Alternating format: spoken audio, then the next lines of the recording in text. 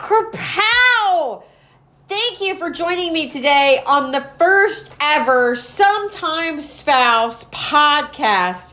I am Christy Ogle. I am one of the founders of Sometimes Spouse. And I want to tell you how it all began. It was 2013. It was a spring evening. I had just had a glass of wine and I was at the softball fields. She slid into second base. Snap. She was only 12 years old. My daughter, Abby. She slid into second base, stealing her first base of her first softball game ever. She had a look of determination on her face that turned into a look of excruciating pain. The fans in the bleachers started yelling, "That little girl just broke her ankle." Being a supportive parent, I told myself, she's fine. There's no blood. She's going to stand up. Get up, baby doll. Get up. She didn't. The umpire waved my husband in as she screamed in agonizing pain. The entire crew looked for a way to secure her leg and ankle. There were limited options in rural Texas. The umpire, coaches, and my husband secured her leg with PVC pipe and electrical tape. We lived in rural Texas where the closest hospital was 30 minutes away. They all loaded her into the truck where we all watched in horror as this beast of a child, a 12-year-old, melted into a baby girl, wanting nothing more than her mama to hold her. I watched feeling powerless, knowing there was nothing I could do to help my baby girl. I was on the sidelines making arrangements for somebody to take care of my 14-year-old daughter and 13-year-old son. We had to take our baby girl to the hospital in the bed of our pickup truck. And there was no one else to sit for them. I trusted strangers with my other two children who turned out to be lifelong friends. We were on our way to the hospital when I was trying to make Abby laugh because that was one thing I could do for her. I quickly remembered that my buzz was gone. I had drank a glass of wine before the softball game in celebration, and to be honest, it was a 32-ounce glass. I was a softball mom. That's why I like softball. It's because I could drink before. And I was proud of the way she played, but the injury had ruined my buzz. I remember I promised her I'd be sober before we arrived at the hospital. She laughed through her tears. We joked the rest of the way to town with moments of tears because of the excruciating pain for my 12-year-old. The pain was intense. We arrived at the hospital and found out quickly that her leg was dislocated. It wasn't really broken. It snapped out of place, just at the growth plate where it was supposed to join with another bone. It was a clean dislocation, but they had to pop it back in place. The doctors tried to snap it back into place, but the pain was too much. They scheduled her for surgery the next morning, and Abby had to spend the night. Max, my husband, had decided to stay with her, while the coach's wife offered to drive me home. Thankfully, when I arrived home, the other two children had not burnt the house down, and they were both alive. That was a win for the night. I woke up the next morning after minimal sleep and headed to the hospital where they took Abby from the room. I realized I needed to call into work and explain to them what had happened. I called my boss to ask permission to take the day off to spend with my daughter while she was in the hospital.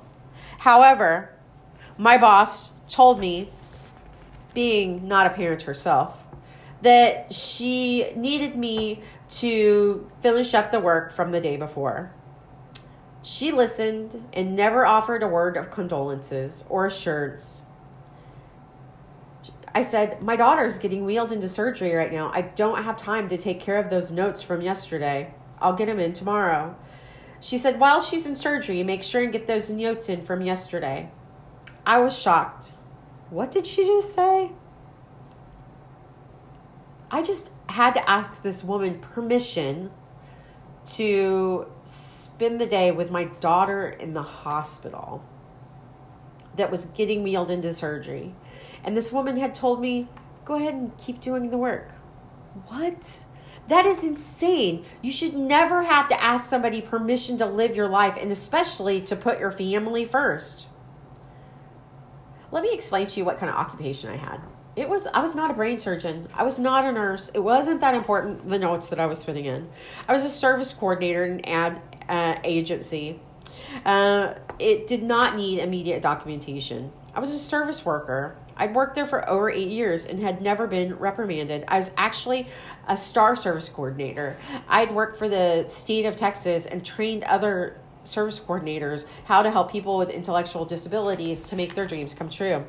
I trained other service coordinators. Getting my notes in late one day was not that big of a deal. But I was an expert at my job, and I did it. I was not a slacker by any means. I helped people throughout the state to better their lives and their families. I opened a world that had been closed for years in their lives. I loved my job. I worked with kids from 2 years old to 86, and their families helped them get what they needed. I saw these individuals had greatness within them, something that the families and the world had forgotten about. Every single person has a special gift to share with the world, and I was helping them find no matter what their IQ was. I'd also found my job soulmate, Crystal Stewart. When Crystal first started, she was seated in front of me in the office. I terrorized her for months before we became best friends. She would try to go on visits with me, and I would tell her people don't like her. I'm so sorry for being that way with her in the beginning, but it made her tough.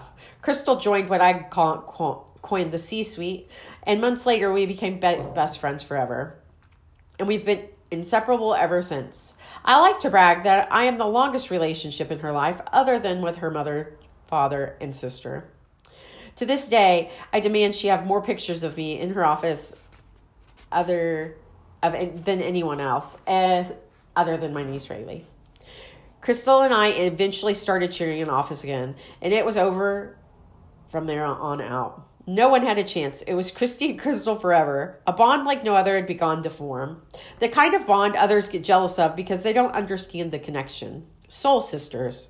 The kind of relationship we're in together no matter what. Thick and thin. In trouble together. I was lucky to find this kind of friendship at 30 years old. Most people go their entire lives and never find a person like her, but I was lucky. Not to mention how extremely golden she was to find me. I love this job at the local agency. I was so fortunate to help others find their gifts in life. I could see children born, bringing their light into the world and the impact on the world. But the worst part was that I also saw that light extinguished time after time because they succumbed to illness. It was heart-wrenching watching those beautiful souls go dull with few knowing their beautiful souls were here. I loved each and every one of these individuals, and it broke my heart when they perished. A little part of me was dying inside each time that they passed. I had given my all to this job, but at the moment I needed a little support when my baby girl was in surgery getting hacked into by a stranger. It wasn't there. I'm not saying what happened to me or my family was even in comparison to what had happened to other families. I did, however, realize life was short and you can't live it for everyone else. I needed to put my family first. I decided after I hung up that phone that I was going to put my all into my little business, sometimes spouse.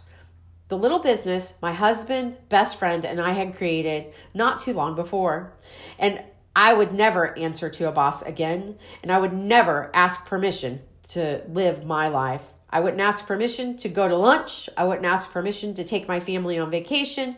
I wouldn't ask permission to go to a funeral. I decided in that moment I was going to take my control into my control of my family's life and put family first. My husband and I discussed building the business over the next 21 days and him leaving his full-time job. And he was the breadwinner. We set a plan into motion that day while baby girl was in surgery. Luckily, Abby came out of surgery and did not have to have screws put into her ankles. They were able to snap the bone back into place. I know, it sounds painful. She would make a full recovery. She went home that afternoon and was back at school the next day. Abby did have a cast on and couldn't play softball for about 6 weeks. But other than that, she was great.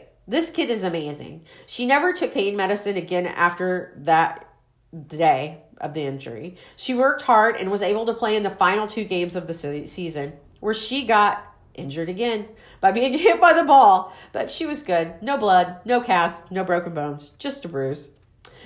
I also learned a few important things from this incident. Number 1, don't drink at your daughter's ball games. I haven't since that day. I don't even drink anymore.